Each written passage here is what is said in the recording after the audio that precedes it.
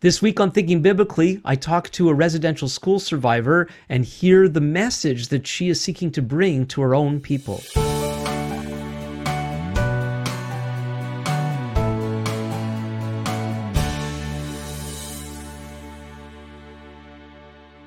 Welcome back to Thinking Biblically. My name is Alan Gilman. Thinking Biblically is a podcast dedicated to exploring how all of Scripture speaks to all of life. Before I introduce this week's guest, I want to remind everybody to please subscribe and share and like and review and all those good things.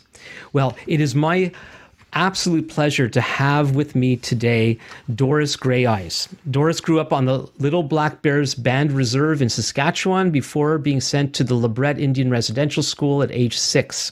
She attended there for 12 years before going to university. She was married to Marcel Greyeyes of the Muskeg Lake Cree Nation for 55 years.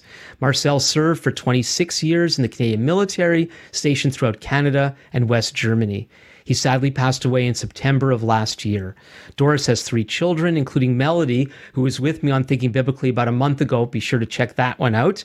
She also has 9 grandchildren and 3 great-grandchildren. Doris has a diverse educational background in health, social development, adult education, and business. She's worked at national, provincial, and community levels. She is currently the CEO of Wakaos. I practiced just before. I'm sorry, Doris. You could say it for us in a minute. I'm going to try it again. Wakaos Development Limited, which is the economic development arm of Little Black Bears Band of Saskatchewan. Bit of a mouthful. Welcome to Thinking Biblically. Thank you, Alan. So where I'd like to start is the other evening around our Shabbat table, our kids started talking about, all our kids they're all adults, and we had a few over for our Shabbat meal. And somehow the subject of earliest memory came up. What was our earliest memory and how old were we when we had it? Are you able to share what your earliest memory is? Certainly, I can very clearly. I remember when I was 4 years old. And at that time, we were getting new homes on the reserve. I was born in a log home right at the reserve. And my father was a counselor, and he was to get a new home. And at 4 years old, when they were building the home, my dad took me up on the roof so I could have a look down into the chimney. That was the most exhilarating experience I had at 4 years old. And I remember that so clearly. So you were sent to residential school at age 6. So you were quite young. Do you have any other memories of before that time living on the reserve? Absolutely. My parents were mixed farmers. So we had cows and chickens and horses. I can remember actually even watching my father summer follow the fields with a team of horses. So that's how far back we can go. And I would have been about 3 years old, and that was a pretty normal thing for my mother and us children to do. We would go and watch our father. We would go for walks in the on the roads, and we would see our father doing the work in the fields. And he would come home, and we would all sit together and have a meal together. And he'd tell us about how the land was, the kind of conditions during that time. So it was a real open air sort of atmosphere in which we lived. And that was an important thing for us because we lived on the land. I was born on the land, we lived on the land, and we were taught about the land very early in our lives. We knew that the Creator gave us the land, and He gave us everything that we needed to survive on the land. So those were teachings that came with the kind of work my father did. My mother would actually also ship cream to one of the neighboring towns because we had cows. My father would sell wood as well. So I'm from a family of 12, so we had a lot of work to do in our very early years. So we worked very young. It was a game, as my mother had put it. So it was enjoyable to do the kind of work she wanted us to do. And we had to help in that way.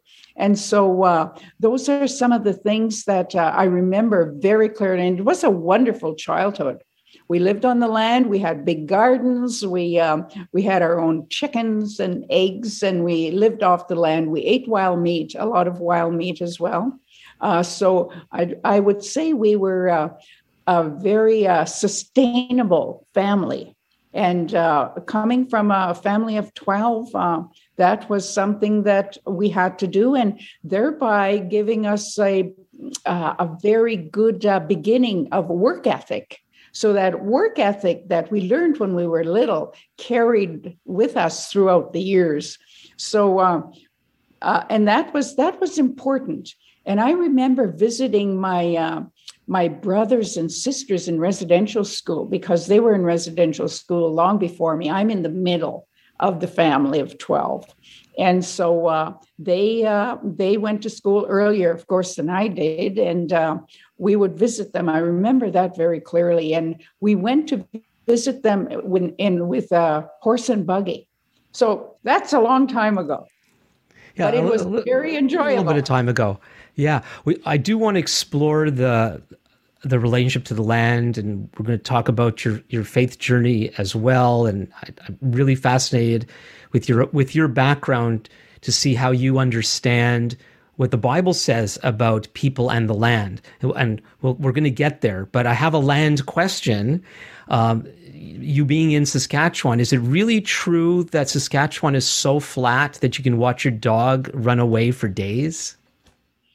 Oh, no, not really. We live on the prairies. We have a prairie. The southern part is prairie, but we also have many beautiful hills and forests. The forest in the northern areas is just gorgeous. There's a lot of water, a lot of lakes. And it's strange, but people who pass through Saskatchewan, they pass through the number one. And unfortunately, the number one is all flat, and until they get into Alberta.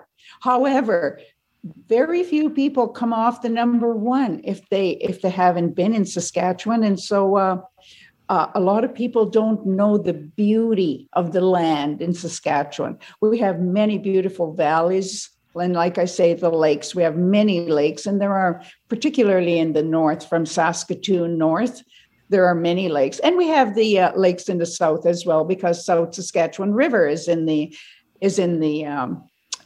south, but also I am living right on the South Saskatchewan River as well. So it's beautiful and it's serene. This is my sanctuary. Oh, that's wonderful. Okay, so at age 6, you go to residential school. Can you describe what that was like? I must say it was a very traumatic time when I arrived in residential school. I can remember clearly. I'm this little girl who never was away from my parents. And all of a sudden I come into this place and there's very tall people, and I'm quite little at that time. So I'm, I don't know what kind of it was traumatic. And it was like there was a wall that came up. I went into a totally different world from what I was used to. I guess you could say it was cultural shock for me. And I remember people teasing me a lot because I was little and I couldn't pronounce my words very well.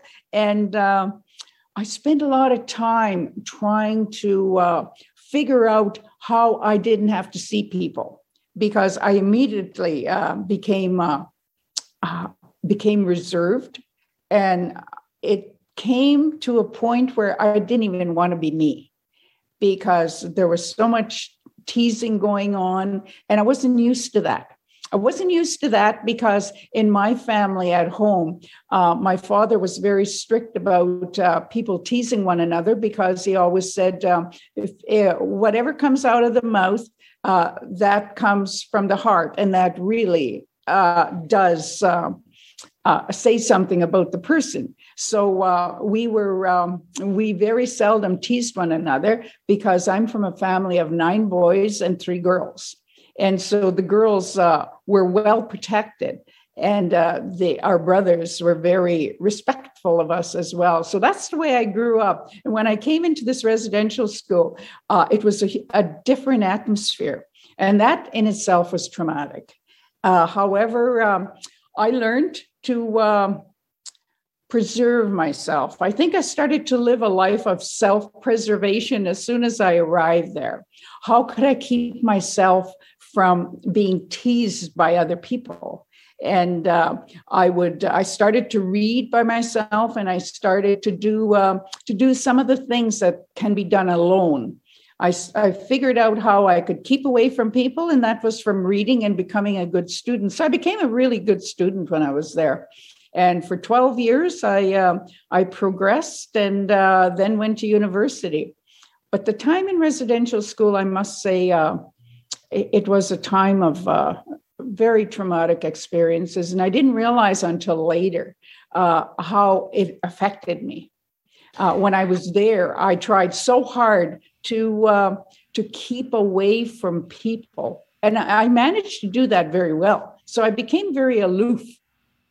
And the only people I wanted to talk to was my brother. One of my brothers was in the same grade as I was. He was kept home for a couple of years because he wasn't well. And he was my friend, and he was my only real person with whom I spoke. Yeah. Now, the trauma that you described, and if I say anything that is insensitive, I'd like you to tell me, because as a Jewish person, I know what it's like. People can say very interesting things, and sometimes they're actually trying to be nice when they're doing it, and when in fact they're being very offensive. I often worry more about the other Jewish people that might hear similar comments, and so that's why I'll often be the one to speak up. And so, please, if I say anything that's kind of off, please say so. And I know it's so. Setting up this question is also a little sensitive and difficult, because I'm going to do maybe what you're not supposed to do, because I'm going to set something up where I'm going to try to relate to you. So I also had a traumatic school experience. I was in the way that this school system was set up in Quebec, in Montreal, where I was one of the youngest. I was also small for my age. And so I was one of those. I got picked on a lot. I got made fun of. I was picked last for sports teams almost all the time. And my elementary public school experience was pretty terrible. So when you talk about and describe your trauma, I'm hearing some typical school stuff, not necessarily residential school stuff. Does that make sense? Yes. Can you elaborate? Yes. When I first arrived at school, the important thing for me was, where are my parents? Where did they go? So I really felt abandoned. And I began to feel rejected by the people who were there, even though they were my colleagues. It was that whole rejection for people. And like you say, being picked on, and also being, I was teased, and I would stay away from group activities just because I would try to preserve my own identity. And that didn't go very well. But you're not talking yet about the teachers, the establishment. You're talking about your fellow countrymen, right? Yes, I'm talking about my fellow countrymen, the teachers themselves. I must say, we had very good teachers. That is one thing I will say about residential school, and that's my experience. The nuns who taught us, they were wonderful teachers, because they were devout teachers as well as they were devout to their faith, and when they would teach us, there was commitment there. And they really did give us the skills to go on afterwards. That I must say. And also the priests were, we had some priests who were teachers as well, but it was mostly the nuns. And I was from a family who had been there before. And I think that made a difference. My oldest sister was the first was one of the first graduating classes that came out of LeBret Residential School, and then another brother followed. So I had brothers and sisters before me, and so I do believe that the nuns and priests who were in the school had that expectation, I guess you could call it, that I would follow in their footsteps. So I didn't find that I was mistreated really by the nuns and the priests. There was general mistreatment for everybody. However, when I was interacting with the nuns and the priests, there was really not a lot of terrible things that were said between us, because they also knew my mother and father. My mother and father would come and visit. And because as I said, of my older brothers and sisters who had graduated before me, there was this expectation that here's another member of the family. I'm thinking that's what was going on. I didn't put it together until later, but when I started to become a good student, I realized, okay, my brothers and sisters have gone through. And as a matter of fact, I even went to the father, brought our family to the graduation of our older sister at Teachers College in one of the towns near LeBret. Well, it was a little ways away. It was Moose Jaw Teachers College, but I was able to, and I think I was like maybe grade 2 at that time. So I was young, but they brought us to see our sister convocating or graduating from Teachers College. So that's a very different way of explaining some of the good things that happened. And my father always taught us, because my father went to residential school when he was 4. And so my father taught us that we had to respect the authority, because they were put there to take care of the students. And so there was respect there. And I came into school thinking about that. And I saw my brothers and sisters doing the same thing. So they were my role models, really. Even though I couldn't talk to them, I couldn't visit them because they were in different rooms. I knew when we went home for summer holidays, when we would talk about it, they didn't have a very difficult time at residential school either. So that was my experience. I think it was all in the way that the families, the expectation of families.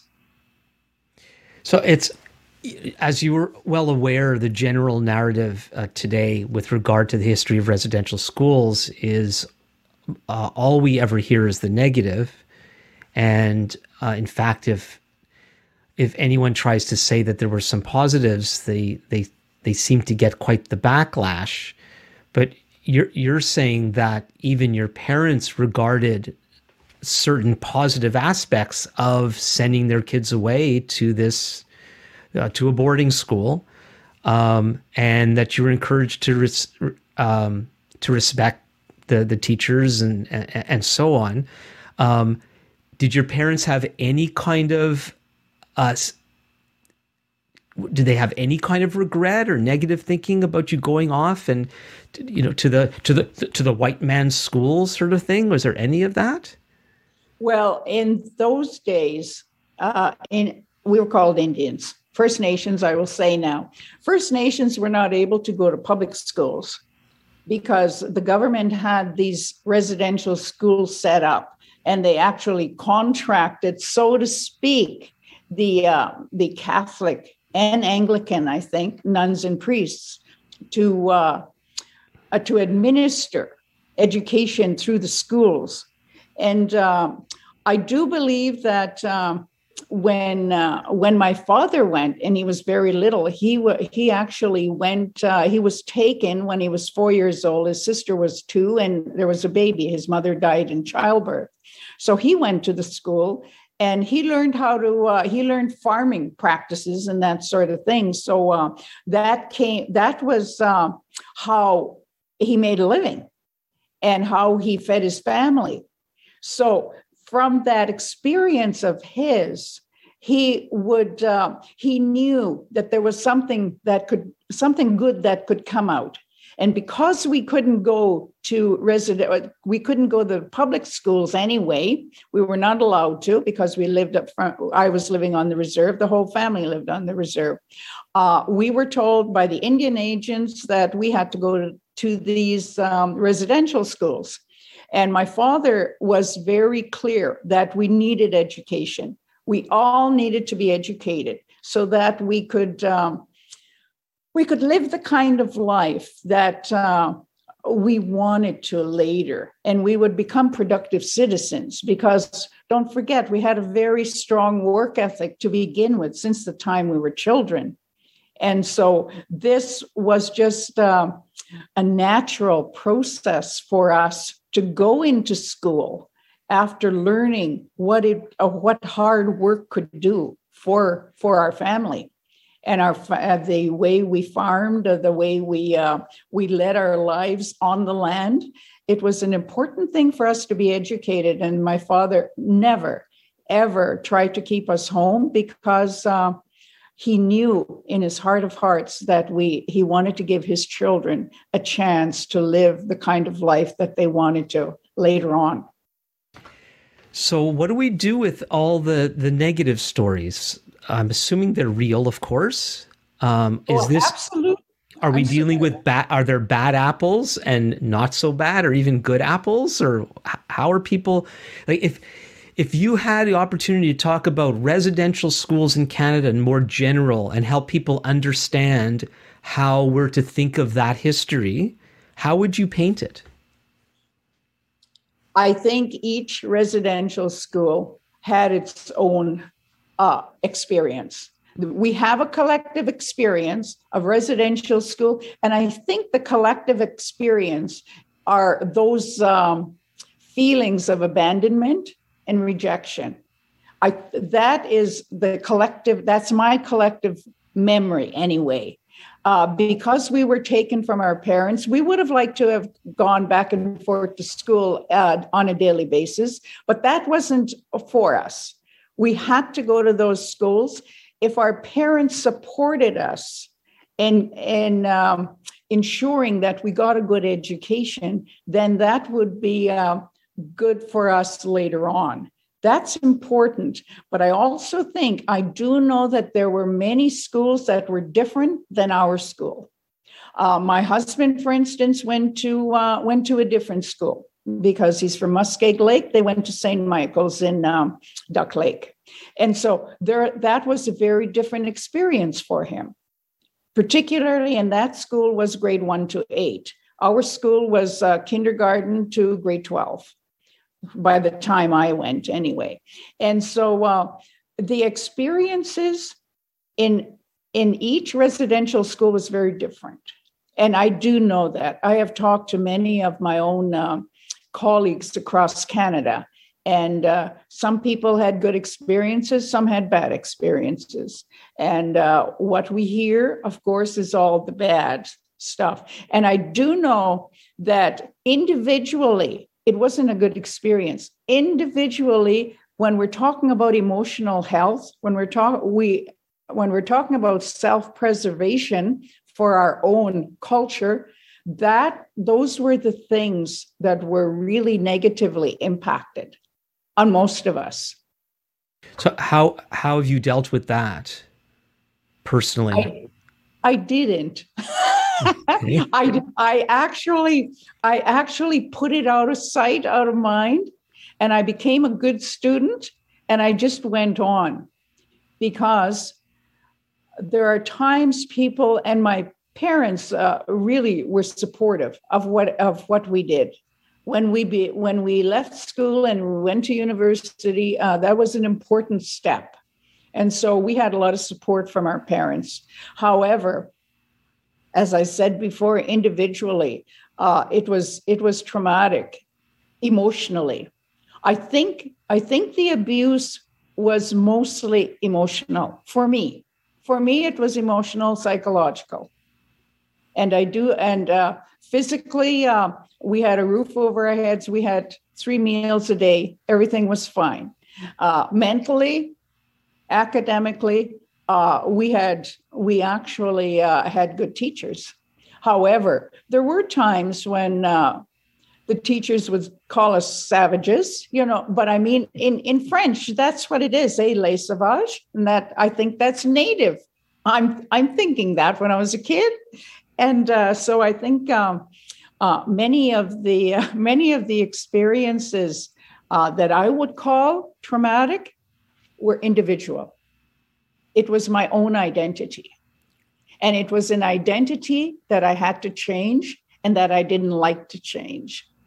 I became a rebel very early in my life because I came from a good home. I had a good childhood. It was a great childhood. I remember many things about my childhood and my mother and father and us brothers and sisters being together, having a great time around the kitchen table, almost like a Shabbat on weekends when we would come together, and it was just a beautiful meal, and we'd pray, but we'd also have wonderful food, and we visited, and our brothers and sisters became our friends as well. We were close-knit, and that was important as well. But I do believe that when one is taken out of that environment, when I was taken out of that environment, then it was my emotional self that was really affected. So in your growing up years, as well, before the school, and you would go home for holidays and summers, right? We'd go home for holidays in summer. Right. And so what was the spiritual atmosphere, religious atmosphere of your family at home? We never called it religious. We just we learned very early in life about the Creator, and we learned very early that Creator looks after us, and the Creator would give us everything we needed to survive. And so everything, and we tied everything to the land, because the Creator gave us the land, a place on which to live. He gave us good land to grow our vegetables.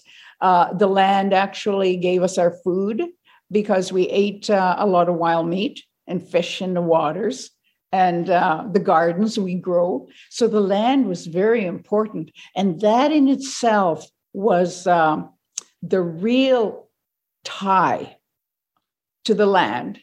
And when we were taken away from that and went into residential school, it was a whole different perspective.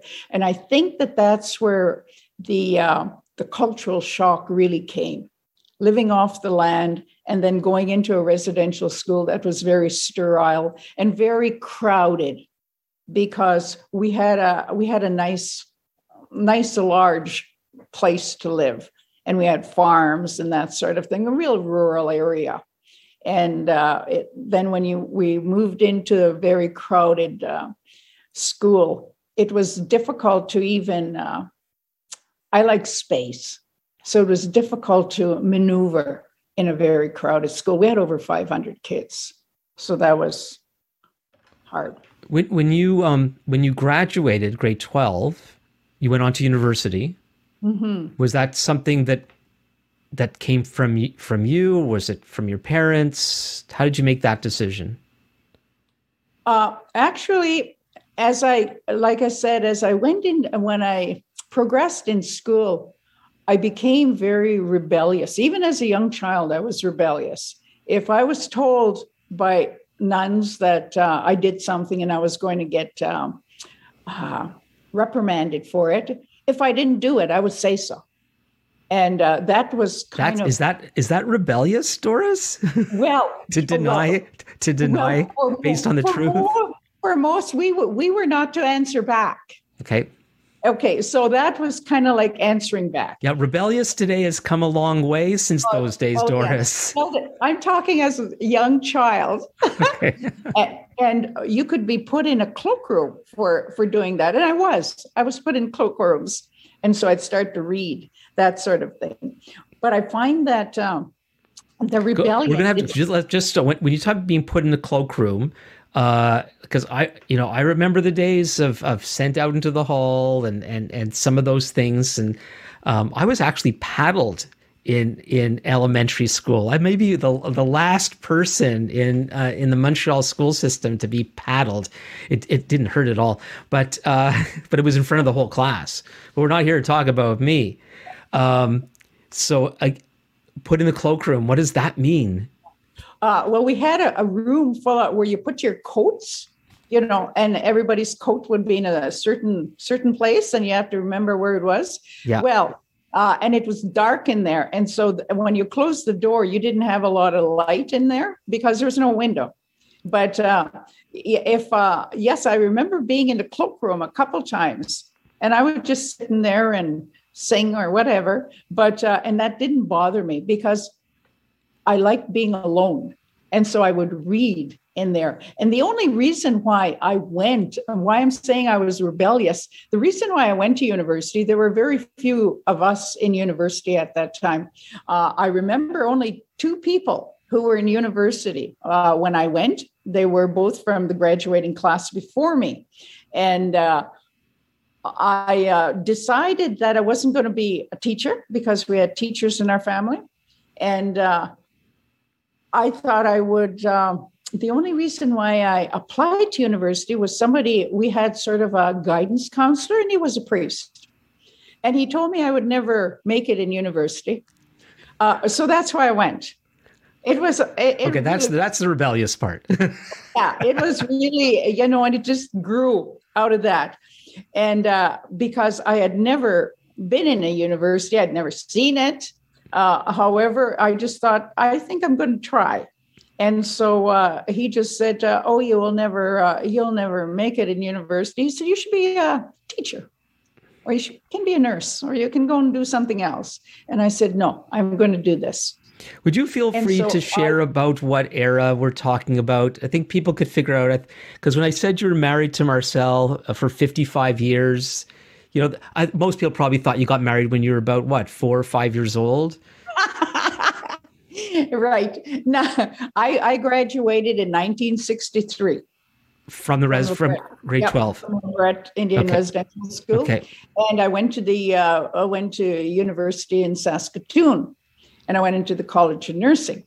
And, was there any, again, with your cultural background, was there any concern about you needed to preserve that, or was that just not in your mind at all, and your parents, and what did that mean at that time to you? Where were you at with that? Well, by that time, I was midway in my family. I was in the center of my family, and my brothers and sisters before me had all gone into something, into teaching, or somebody went into electronics. And so that was there already. So that was an expectation that I would continue on as well. However, probably not in university, but I did. And I remember my mother bringing me, my father told my mother, you take her to university and you show her where she's got to go. My mother had never been. My mother didn't go to school. And so she was the smartest lady I know. And she was very, and she knew exactly what to do. My father asked her to take me to the university in Saskatoon. She brought me. We went by bus.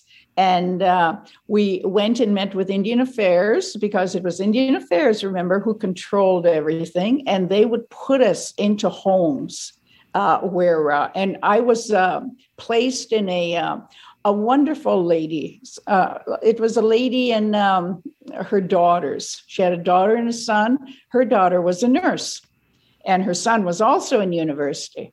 And so I went into this home, and my mother introduced me to these people. And so we met them, and they were good people.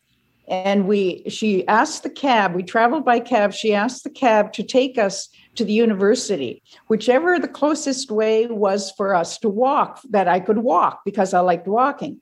And so the cab brought us to the university. So I lived, I don't know how far it was. It was quite a ways, but I would walk to the university. And my mother and father were very supportive of what I was doing. And I came home at Christmas time. My dad picked me up, and we went to the residential school. And the priest looked at me and said, "So, how did you do?" And I said, "I'll have you know, I passed my exams." And I said, "And I'm going back."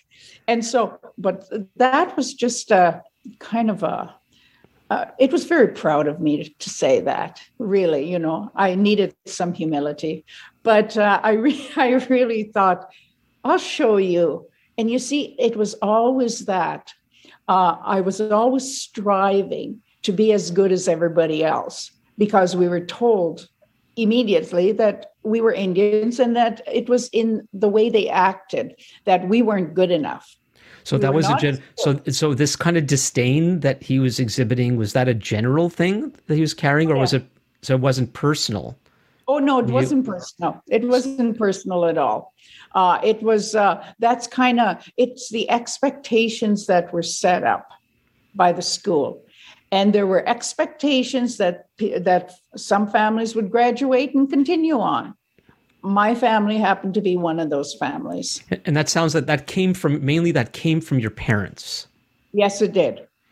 It did, because my father knew very well that education was very important, and he wanted us all to be educated, and we were.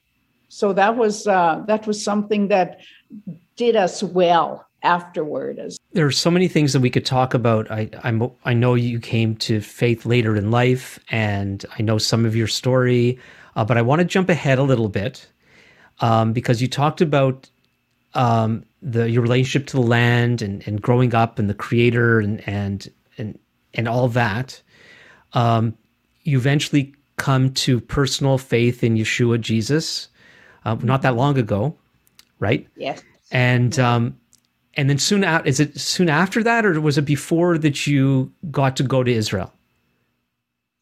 Actually, we went to Israel. We were living in Germany. We lived in Germany for 7.5 years. And that's when Marcel was stationed there. That's right. And as a military person, there were many countries that he could not visit. Just because being in the military, there are certain things, certain places he couldn't go. So I traveled a lot with my two daughters. We went to Israel in 1988 with and we rented a car. We went into Cairo, went into Egypt. Then we flew to Tel Aviv. There was no place to stay because the hotels were all full. So some very kind Jewish person brought us into his home and for the night. And wow. It was unreal. And the girls were looking at me and said, "Do you think this is good?" No, I said, "I get a good feeling about this." And so, but because there really was nothing that we could do about it.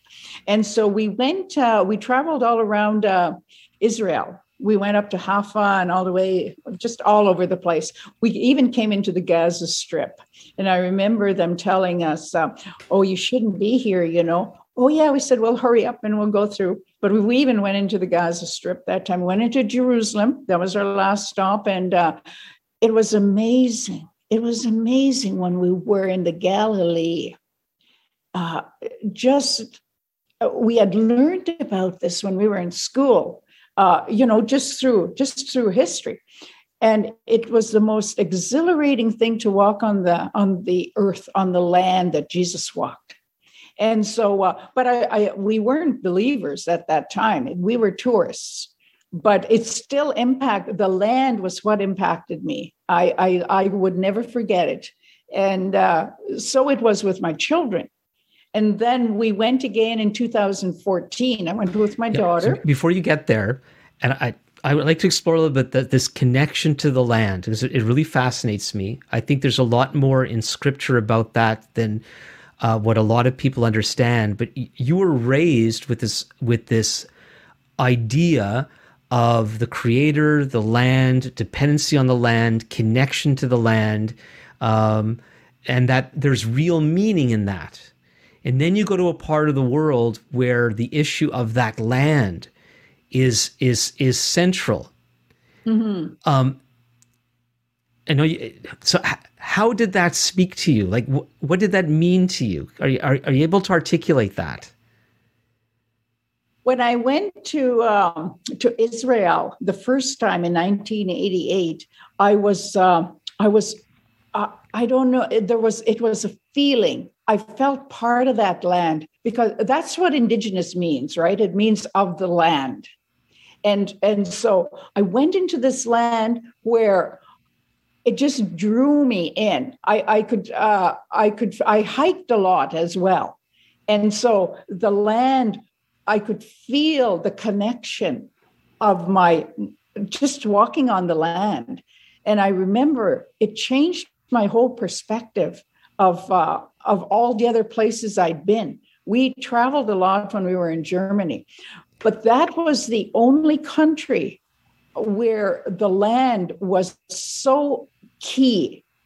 I'd hiked in mountains. I'd all over the place. I went to Corsica and hiked right across there, and that was good too. But when I got into Israel, it was that close connection. I almost felt part of that land, and I wondered why.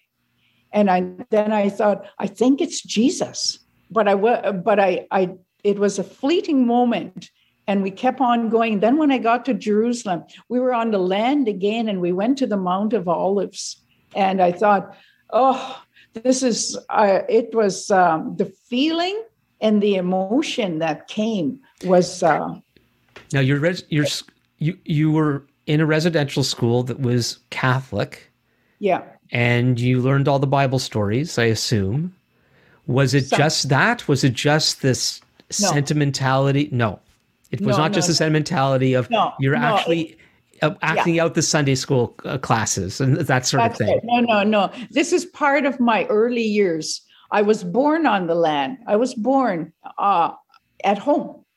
Right. And you're born on the land. I'm part of the land. That's how I figure it. And so you're sensing some of that when you're in Israel? Yes. How? Because we were tied to the land. I mean, that was the most important thing that we were taught. And my father taught us that the land, it's about the land, and we are connected to the land. Do you think you were picking up vibes? Vibes. And I don't want to put words in your mouth, but is it possible that you were picking up an Indigenous experience in Israel, common, like similar to your own? Oh, for sure. Because we live in a world, especially most of the Western world, that we're so transient. Almost nobody is from where there are exceptions in North America. A lot of the French Canadian people go back hundreds of years in Quebec. A lot of people in the rest of Canada don't understand that. But with your own people, I don't know in your traditions how long you talk about how long you've actually been in this land, but it's a long, long time. Mm-hmm. And then you're in a land where that's so important to the people there, even though we were gone from our land for so long. But that connection to the land is so important, and it's all connected to the Creator. Is that where there's commonality? Absolutely.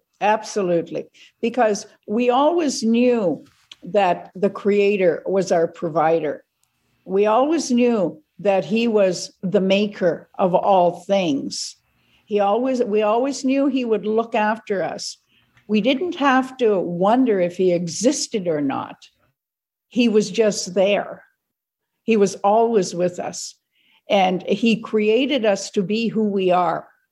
And so He created us on a land, and He created us in this country of Canada.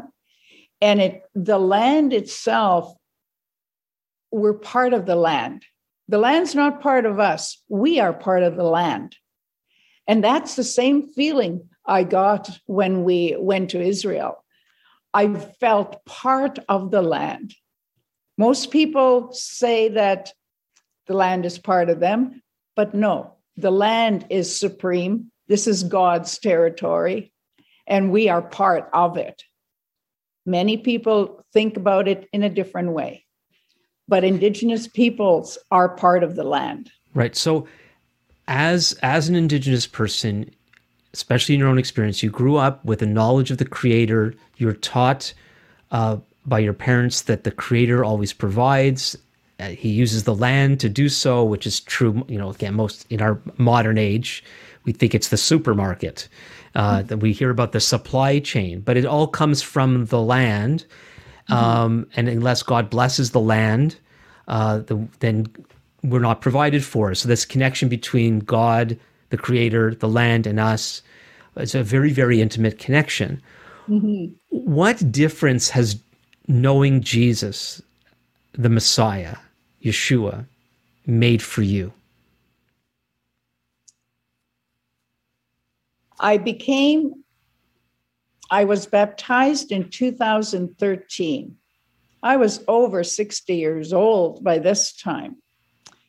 And it took me some time to find my identity in Christ, in Jesus. At this time, before this time, it was only Creator and me. I almost felt that we were living in the Old Testament.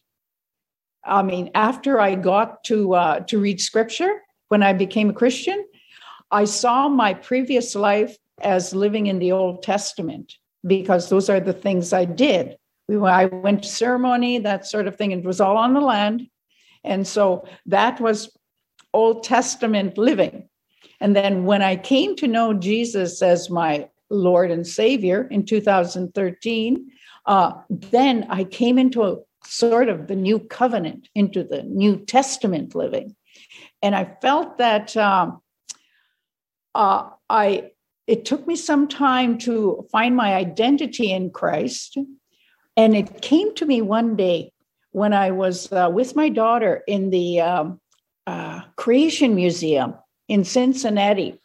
And I saw on the door, we were walking around the museum, and I saw this door, and it said, "I am the way, the truth, and the life. No one comes to the Father except through me." And that's what John 14:6. And that was a huge revelation to me. What? I can't go to God without going through Jesus? And that was the day I truly knew that I had to know Jesus. So from there on, that's when I started really my journey into believing that I had to have a personal relationship with Jesus if I was ever going to go further. Then when I was baptized, I understood what it meant to be. I was baptized in the Jordan in 2014. That I was still learning. I was just learning. I went back in 2019 and I was baptized again. Something made me do it. We were on this trip and we were going to the Jordan 2019. And for some reason or other, I thought to myself, well, I've been baptized in a Jordan twice now, 1988 and then 2014. And I thought, but something just told me, you need to go. You need to be baptized. And I didn't have the clothing, but my daughter had some, so I borrowed hers. And I really felt what it meant to die with Christ, to be buried, and to rise again. At the beginning, the first time, I was afraid of the water because we didn't learn to swim, residential school. It was, we had a lake, but we couldn't swim. Anyway, I had fear of the water, but in 2019, I had understood enough, and I knew that I had to be a friend of Jesus. And so I began, when I was baptized there, I went into the water and I wasn't afraid at all. It was just I was in a spiritual place in the water, and I felt myself being buried and then coming up to new life. I have a picture even. It was unreal. And then I knew, okay, this is it. That was my real revelation was then. And I just felt that, yes, it is only through Jesus. We need to know Jesus in order for us to be saved, period. And so I could see myself taking on a new life.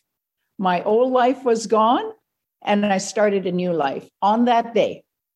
I was working at it, but that's when it really came. I can distinctly remember that.